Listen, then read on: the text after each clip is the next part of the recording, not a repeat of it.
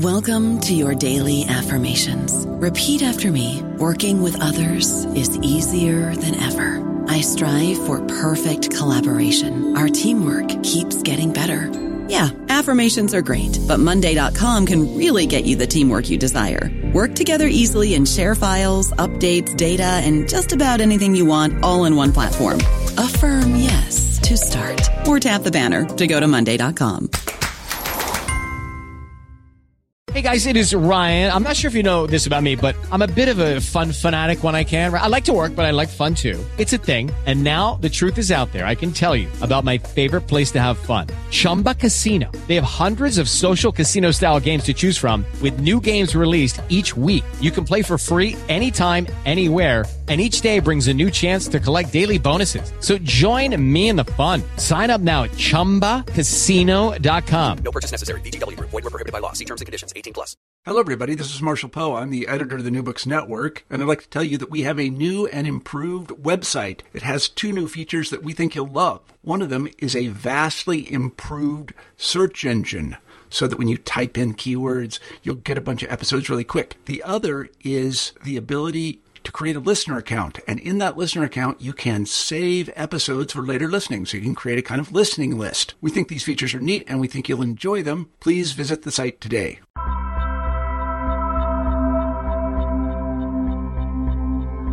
Hello and welcome to New Books and Religion. I'm your co-host, Hilary Kale. Philosophers have long tried to silence the physical musicality of voice in favor of the purity of ideas without matter, souls without bodies. But voices resonate among bodies and texts. They are singular as unique as fingerprints, but irreducibly collective too. They are material, somatic, and musical. Voices also give body to concepts that cannot exist in abstraction, essential to sense, yet in excess of it. They complicate the logos of the beginning and emphasize the enfleshing of all words. The book that we're going to talk about today, The Matter of Voice, explores all this and more through theology and philosophy, pedagogy, translation, and semiotics. It is a beautifully written and challenging book. Its author, Carmen McKendrick, is professor of philosophy at Le Moyne College. I'm pleased to welcome her to NBIR. Hello. Hello. Thank you so much for having me on. I'd like to begin at the beginning. How did you come to the study of philosophy and theology? Well, I started in philosophy first.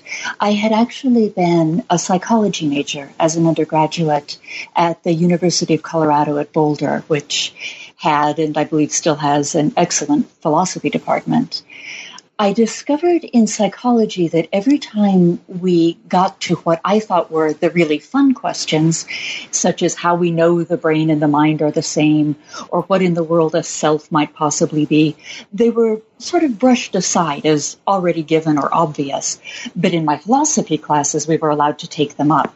So I think that I was drawn to philosophy first by it being the place in which I could take up all of the questions that weren't allowed in other disciplines. And I've always, I think, liked questions a little more than answers. That's probably evident in the book as well. My path to theology was probably even less direct. I think that it came primarily just through my use of texts. As I was working in philosophy, working on issues that really interested me, especially language and the body and the nature of pleasure and desire, I kept finding that texts that were from the history of religion or of theology were really useful to me, that there was a longer history often of those concepts in the theological texts than there was in philosophy. And so I was using those, still completely considering myself a philosopher. And then one semester I taught as a sabbatical replacement in the theological school at Drew. And people informed me that I was a theologian. So I guess I sort of came to that through other people's voices. I love that. That is certainly one way to begin to understand the self. When voices, other voices tell you what you are. Exactly. And they seemed like smart voices. As you mentioned, questions about language and the body have long interested you. What brought you to this particular study? When did the study of voice start speaking to you? That's a hard question. I guess there's both an immediate sort of answer pertaining to the book and then a much longer answer, or an answer that covers a much longer historical period. The book itself came about in what is, at least for me, a really unusual manner. Usually I know I'm writing a book.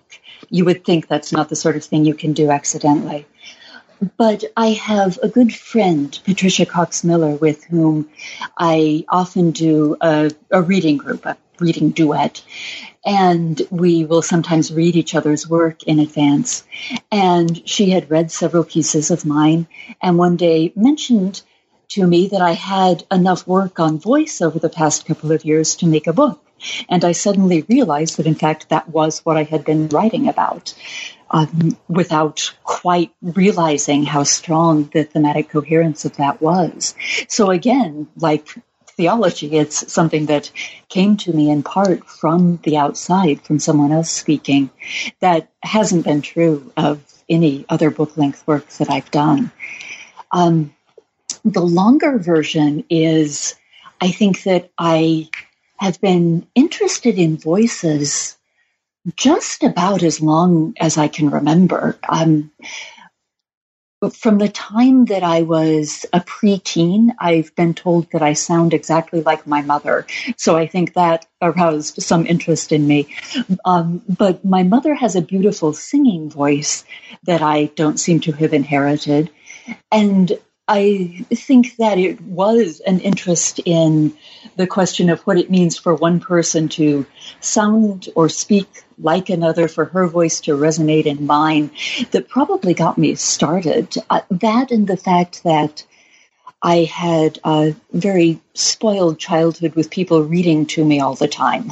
It really brought home a very physical sense of what a voice is, what writing is, what books are, that I might not have had without those events very early in my life.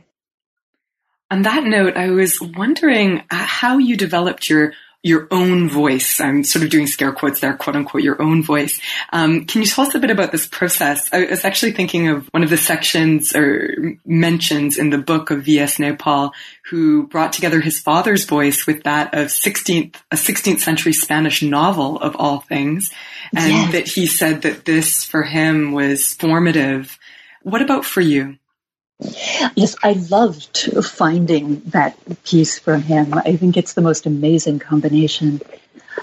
For me, the process was both different and yet in some ways similar.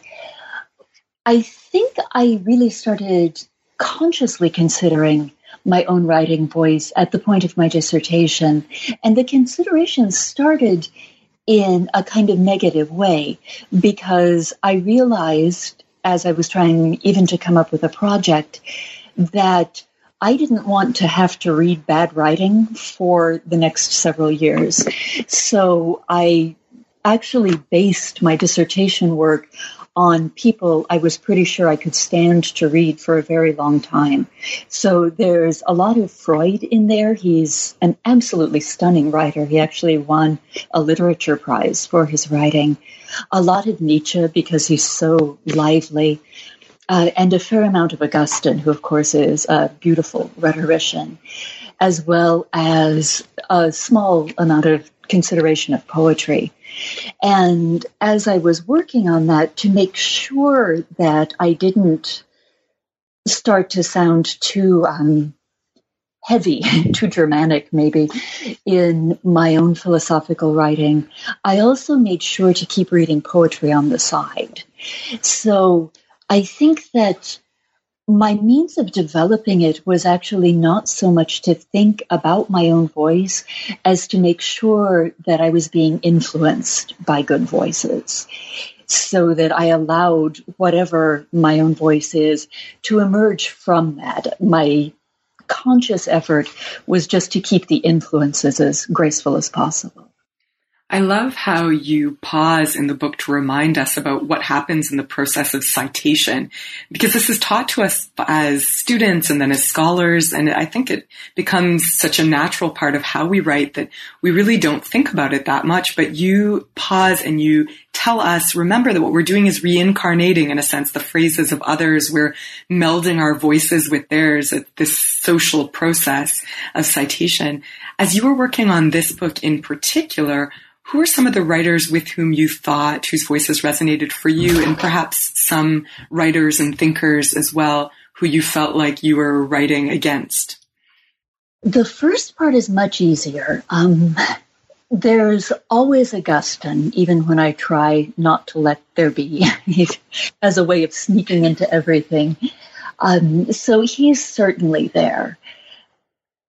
Just the sheer beauty of his phrasing as well as his ideas, I think, is always an influence for me.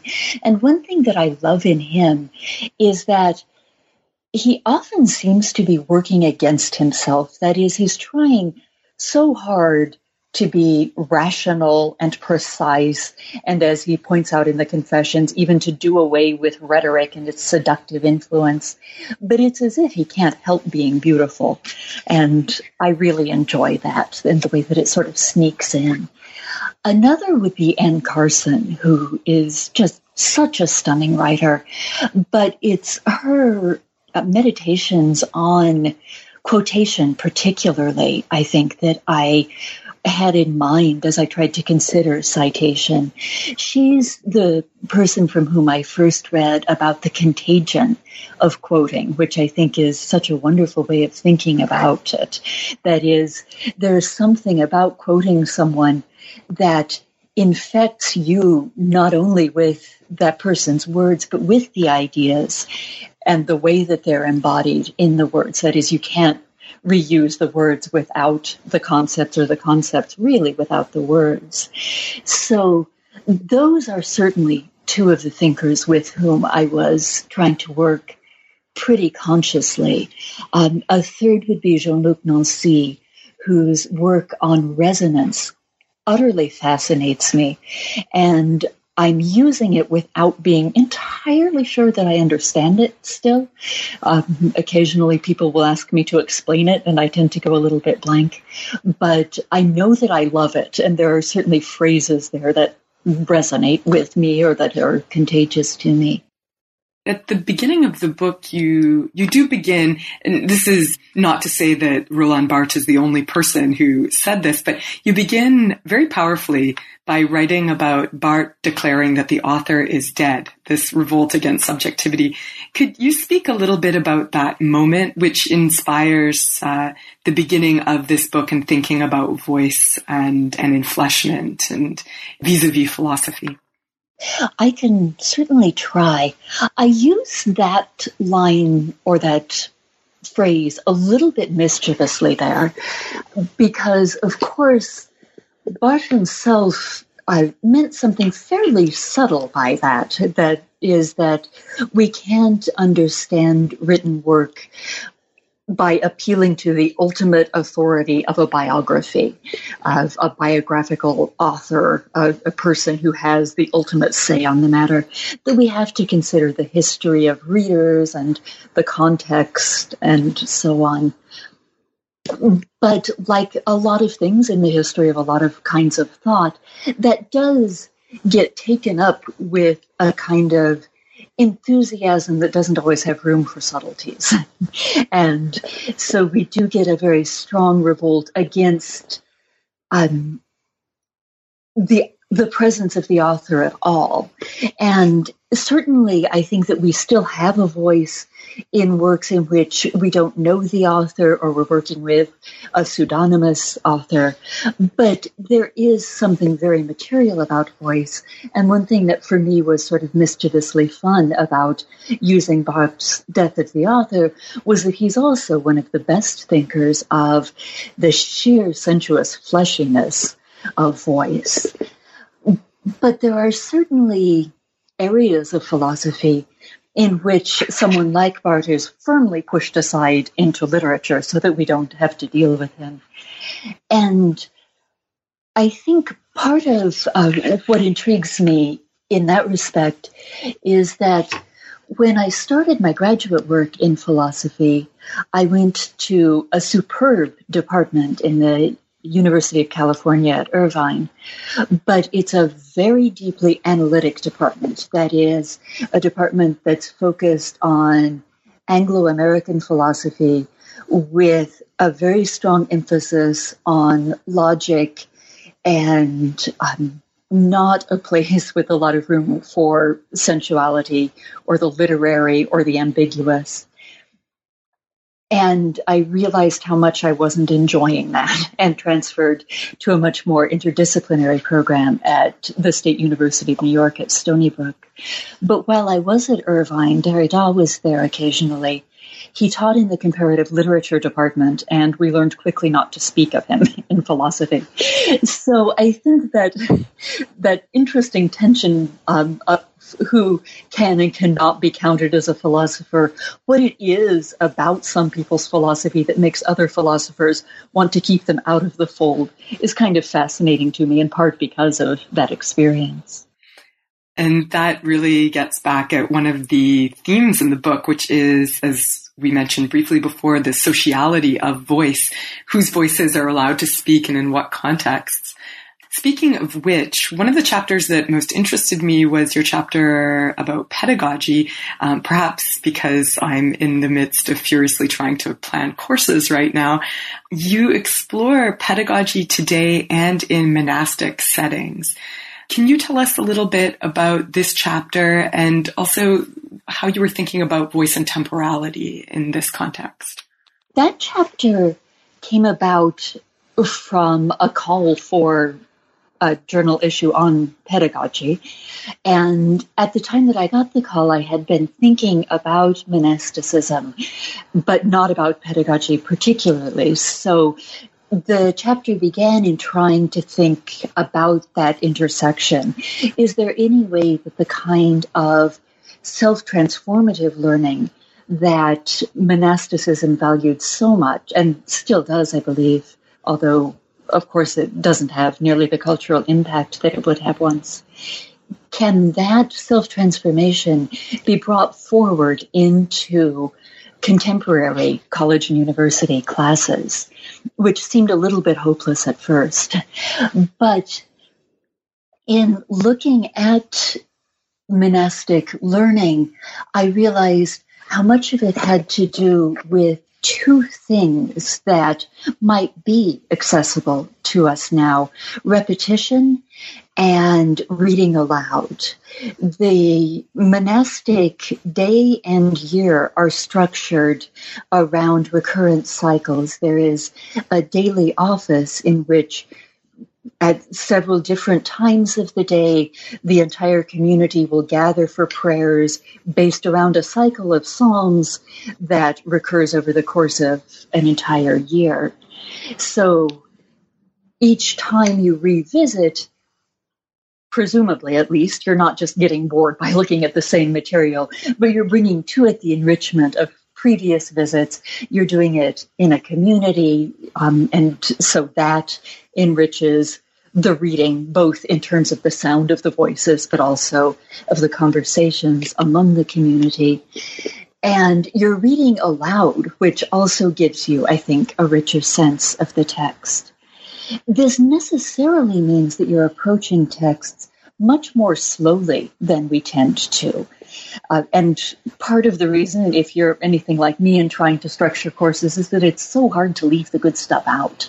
There are always so many things that you're really sure at the start of the semester your students would love to read, even if you're disabused of that idea halfway through. So I tried to work really with the idea that you could go through things slowly and you could repeat and go back to them and see how they've been changed by things in between, and that we needed to have an openness to little divergences that might occur in a community. You can't really run a community well if there's one person in charge. Even in the monastery, although there is a very hierarchical structure, ultimately the authority is more scriptural, really, than invested in a particular person. I think another factor, which I probably mention in the course of half a sentence in that chapter, but that has been really fascinating to me, is what good students theater majors are, what good philosophy students theater majors are. And I've wondered if it might be because their practice in reading includes being able to present what they're reading with the right affect, at the right tempo, and so on. And that necessarily gives them a different kind of understanding. They have to be able to understand the sentence in order to bring affect and tempo and so on to it. And so that consideration as well, emerging from my teaching, came together with my efforts to think about self-transformation in both monastic and contemporary contexts.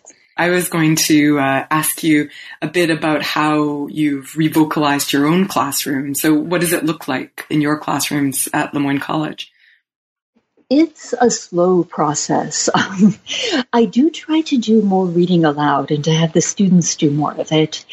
One thing that I've done just a little bit is when I have something with divisions, such as a poem or a scriptural text from the Bible, especially something that has very clear places to cut off, is simply to have the students try to read it through, each taking a different piece. So each taking a line of the poem or each taking a verse of the text and seeing how the text comes to life in that series of voices. I've loved doing that. The problem is, of course, there are always a few people who forgot the text that day, and that can be a little disruptive of the emerging harmony. But I think the key thing that I have managed to do is to slow down in a way that allows for tangents and diversions. But all of this really is something I'm still working on, still struggling towards. It's a delicate balance with the very legitimate economic concerns that students have and the fact that many of them are in college to make sure they can get decent jobs, and the sense that this kind of self-transformation might not have a direct employment relevance. So I do try to get them to see that although the impact on their employment prospects might not be direct, they might also be happier people with richer lives if they can engage themselves and transfigure themselves in these ways as well. And sometimes, of course, it works better than others. I wonder whether there were any monks back in the day, forgot their texts. They had to head back to their cells and get the texts. It made me sort of picture what that world would have been like. I'm sure if I had been a monk, it would have been me, certainly. That's right. I found incredibly fascinating how you explore the mainly Christian vision of a perfect unity between sound and meaning, a time when sound and sense, as you put it, were so closely entwined as to be one. In Christian theology, how do these ideas play out? Where do they come from? They have tended to be pretty marginal, really.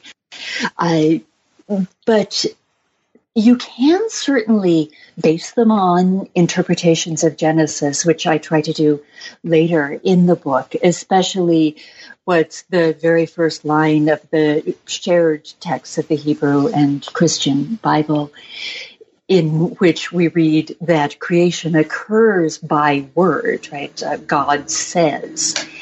And people have wondered, of course, almost from the time they started reading this rather than transmitting it orally, what in the world that could mean, right? What does it mean if God speaks? And once theology gets complicated enough that people start thinking of an immaterial God, what could that possibly mean? What could the sound of such a voice be? Is it pure sense, pure meaning? But if so, how can it create in a material world? And then, of course,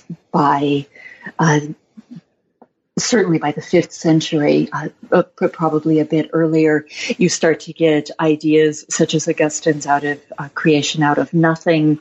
So part of the concern with the relation between sound and sense actually comes even from the interpretations of the moment of creation.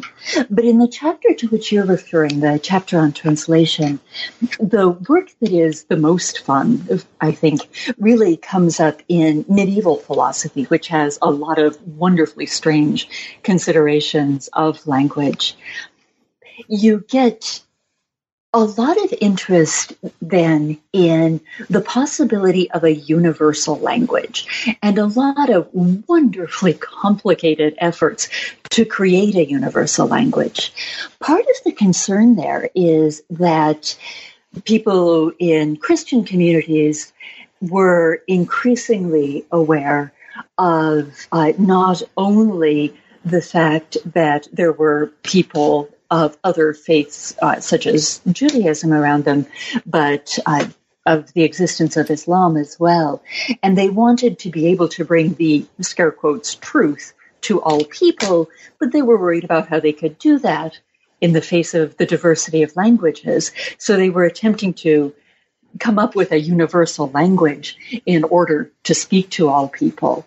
And that often met with interpretations of the story of Babel, which is also biblical, which claims that originally there was a universal language, one language for all of humankind. The problem was that having that, humans cooperated a little too well and got full of themselves and tried to build a tower up to the heavens, and God got annoyed with them and made sure it wouldn't happen again by separating the languages.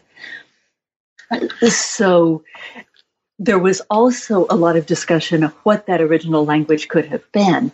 So you have a desire for a perfect universal language, kind of forward-looking, and the inquiry into an original language, which many of them thought must have been Hebrew, in a kind of backward-looking way. And all of this is taking place over a long span of the Middle Ages, up through Dante, at least, who is convinced that language must have began when the first humans, or more precisely, the first man, he does not want women to have spoken first, when the first man cried out in joy to God. So that, I think, is really where you start to get the interesting possibilities for translation. As you alluded a moment ago, the quest for perfect meaning does bring us to this notion of translation. How have theologians and philosophers debated what it means to translate language beyond the medieval period? So rather than thinking of it naively as a word-for-word expression of accurate meaning. This is a little beyond, no, this is a lot beyond me. There is a lot of work on translation that I simply don't know, but there has been a lot of interest in translation coming out of Benjamin, particularly out of Walter Benjamin's considerations, which link it back to Jewish philosophy, including Kabbalistic philosophy. So he is one of the people actually who is interested in that question of an original language. So considerations of translation philosophically have been really throughout the 20th century into the present entangled with considerations of semiotics and what it means to translate across languages, certainly, and whether you can do that at all, whether it's more important to capture a strict denotation or what interested Benjamin, a sort of shape of meaning or a vessel for meaning, a very Kabbalistic reference on his part.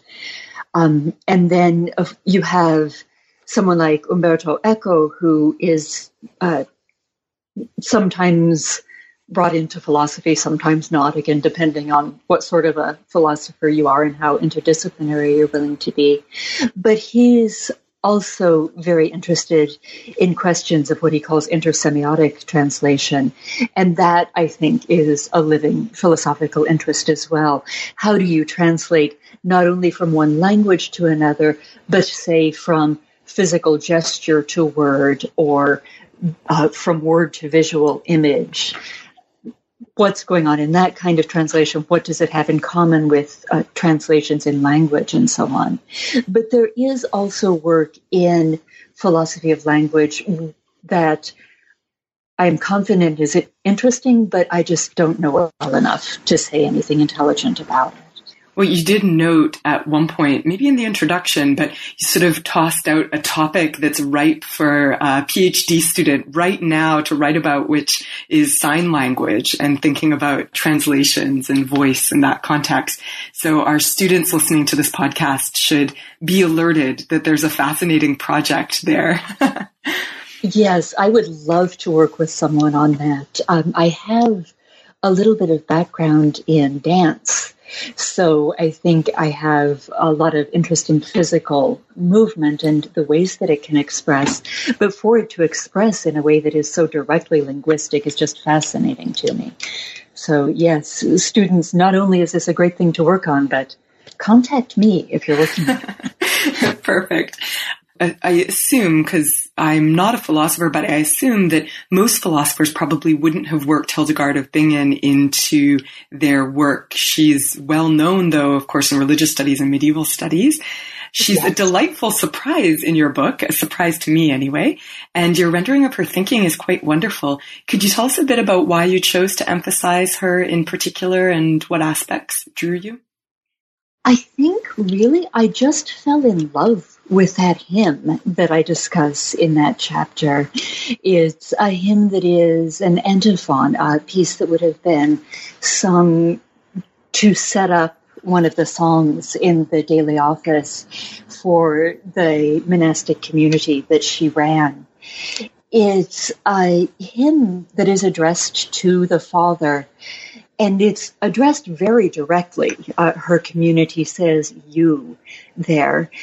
It interested me in its own right, but it also interested me because, for the purposes of this book, because she is a fascinating combination of so many different fields, including a brilliant philosopher and a brilliant musician. And this song would have had a musical setting. In fact, does have a musical setting. We still have it. I was able to listen to it. And so it was both first being struck with the beauty and the philosophical interest of the question of what it means to address a God, something that I've thought about before. I had written on prayer in some earlier work as well. And the fact that this was done musically, that really excited me.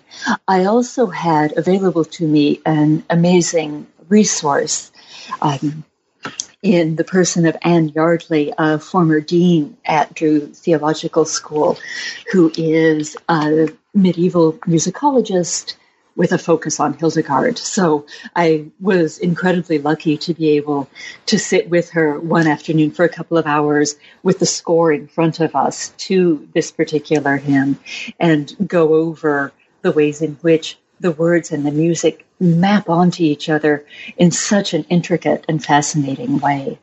So I guess because of the philosophy-music intersection, she seemed to me just perfect for this text.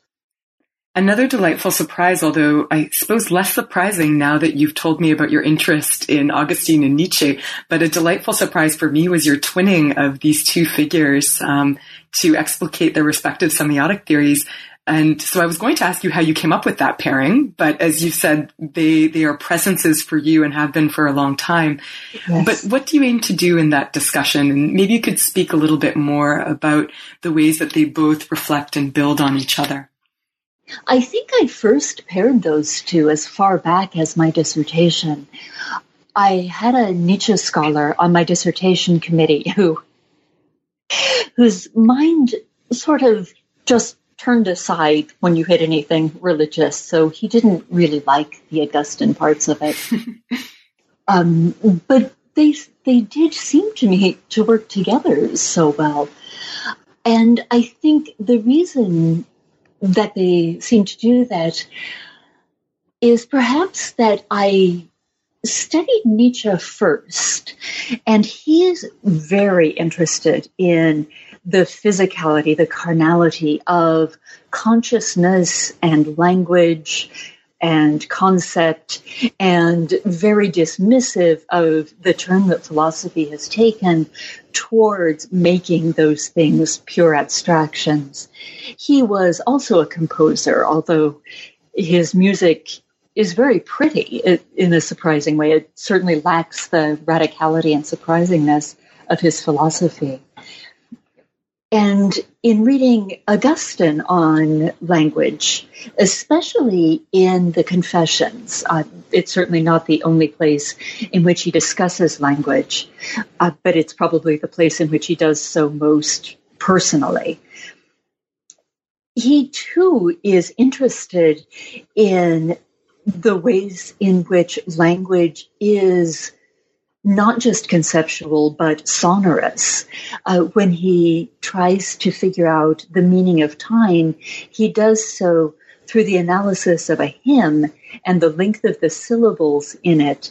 And he realizes that you can only understand as the sound comes to an end, the sound of a particular word or a line or of the hymn itself. So he really has voice and hearing as part of his sense of the understanding of language. So for me, those were really my initial exemplars of a sense that, of course, language has to be voiced and meaning has to be embodied. I think to both of them, it would have been a little bit strange for it to be otherwise. I was curious about the methodology of the book. You said it sort of came to you when one of those smart voices in your life said, well, you've got enough to make a book. Did you end up ordering the chapters according to when you wrote them, or how did you decide on the organization? No, I didn't organize them chronologically, and I actually did engage in quite a bit of internal debate over the organization. I decided finally to organize them so that the thought could follow. That is, I think that although they aren't conceived as a unit, there are still ways in which one chapter can take up the preceding one, at least a bit, or some of the work that's been done in the preceding one. So I tried to do something developmental in organizing them. It's a bit loose, I think, in that sense. It's certainly not as intentionally developmental as a book that was conceived as a book. But I think that was my intention there. I do know that the first and last chapters were placed, the first having to do with why voices are material, how it is that they are not simply singular, and so on, because that did seem to me to be kind of underlying in everything that came after. And then the final chapter has to do with trying to pin down, insofar as it is pin downable, that music and meaning relation, as well as trying to note some of the ways in which that relation remains elusive. I'm always interested in what still eludes us in whatever we're thinking about. It's true that the first chapter, now that you mention it, I absolutely see what you're saying. The first chapter is actually very personal in a lot of ways. It gets back to the question that I posed a while back about finding one's own voice, and you talk a bit about your experience in that regard. And at one point, I laughed out loud because you note how embarrassing it's become to quote, for example, Flannery O'Connor at length, since you end up actually taking on her voice, a sort of Southern drawl. Yes. Now, of course, I'd like to hear your O'Connor, but if not, can you at least tell us if there are any other authors who are on your blacklist who you can't quote at length? O'Connor is definitely the most vivid one. And I actually love reading her aloud, just because if I could only write like that, it just has such an astonishing voice. But I do really start to sound Southern, and I think anyone does who reads her aloud for more than a paragraph. I don't know that anyone else is blacklisted, but certainly, I think I may mention this in the same chapter, but the other one who's particularly strong for me in that regard is James Joyce. I find that if you read more than a couple of paragraphs of him, you start to sound slightly Irish. Without trying to, he just has the music of the Irish accent down so beautifully. It's a little less strong than the Georgian in O'Connor for me, but it certainly comes through. I think I also mentioned James Baldwin there. Reading Baldwin was probably my first experience of how close language could come to music. I was completely blown away by reading him. And reading him aloud, I don't notice any sort of accent shift, but I do certainly feel very strongly the musical rhythm of his voice, which sometimes feels a little bluesy, as in Sonny's Blues, the first text of his that I read, and sometimes almost like sermonizing, but he has a very powerful voice, even though it's not as accent specific as the others for me. I don't know if it's because I'm tone deaf, but any time that I start affecting an accent, it always turns out Cockney. And that's wonderful. This is something that my partner, it drives him nuts. I have noticed, this will sound somewhat irrelevant, but Adam Savage of the Mythbusters will sometimes attempt to do accents, a French accent or a German accent, and somehow they always revert to Scots, which is very entertaining. And my husband invariably ends up with a sort of generic Southern, no matter what other accent he's attempting. So I think it's a pretty common experience, though Cockney is new to me. It's a very, very bad Cockney accent. It probably is, and it's probably entirely incorrect. So if you could highlight a couple take-home points for listeners from this book, ideas that you really are trying to impart, what would they be? I think the importance of listening when one reads, as well as trying to understand, especially with difficult texts, and this would be a take-home, especially for students probably, although certainly for those of us who try to be scholars as well. Often the meaning, the sense, the simple denotation of what we're reading is so difficult that we're just struggling for that and making our little conceptual notes and outlining arguments as we go along. But if you can possibly take the time to listen to it as well and read it out loud, I think you get whole new layers and kinds of meaning that you can miss otherwise. And maybe if you're struggling with what you think of as conceptual, try even listening first. It may give you a way in. Related to that, slowing down, which is something that's so hard for me. I feel a little hypocritical in listing it as a takeaway, but it's one that I think is probably right, and I at least will continue to work on it. What else would I like people to take away?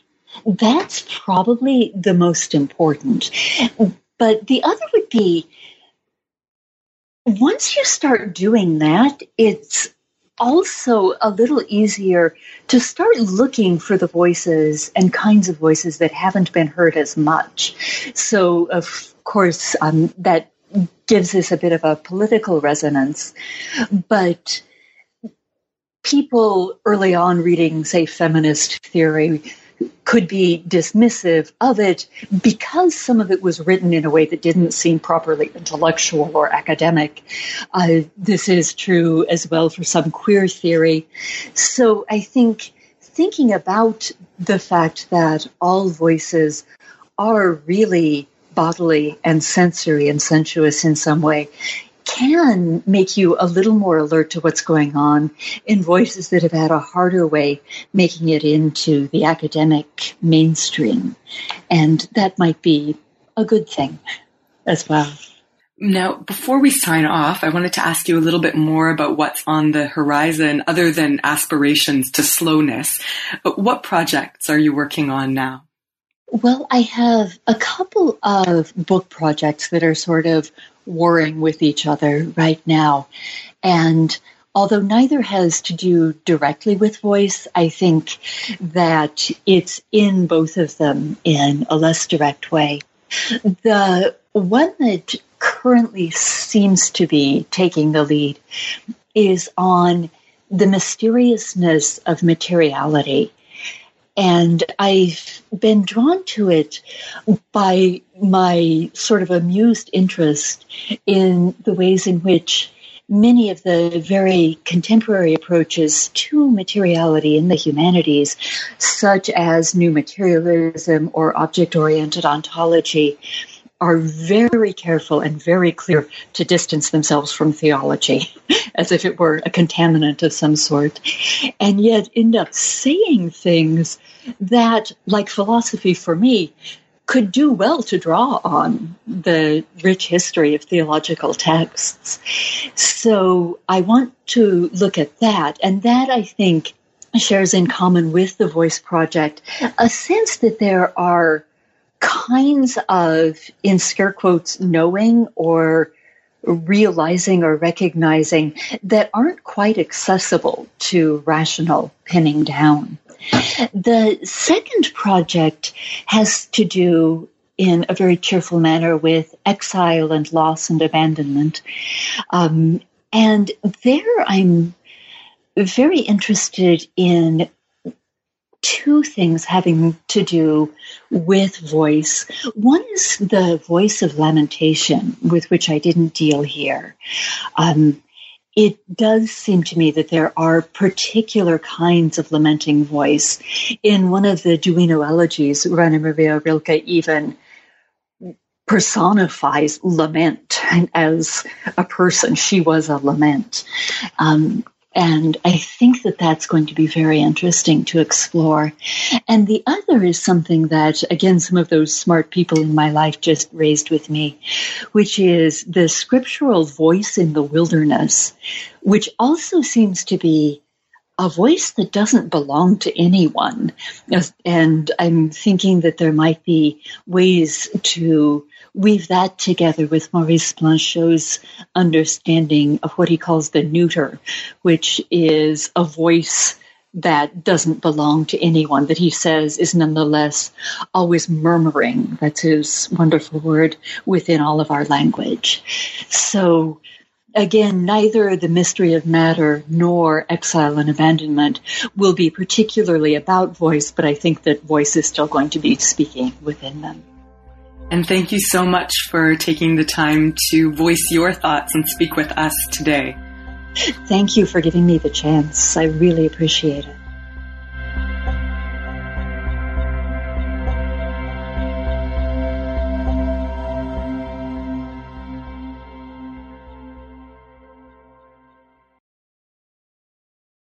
Hello, it is Ryan, and we could all use an extra bright spot in our day, couldn't we? Just to make up for things like sitting in traffic, doing the dishes, counting your steps, you know, all the mundane stuff. That is why I'm such a big fan of Chumba Casino. Chumba Casino has all your favorite social casino-style games that you can play for free anytime, anywhere with daily bonuses. That should brighten your day a little. Actually, a lot. So sign up now at ChumbaCasino.com. That's ChumbaCasino.com. No purchase necessary. VGW Group. Void where prohibited by law. See terms and conditions. 18+.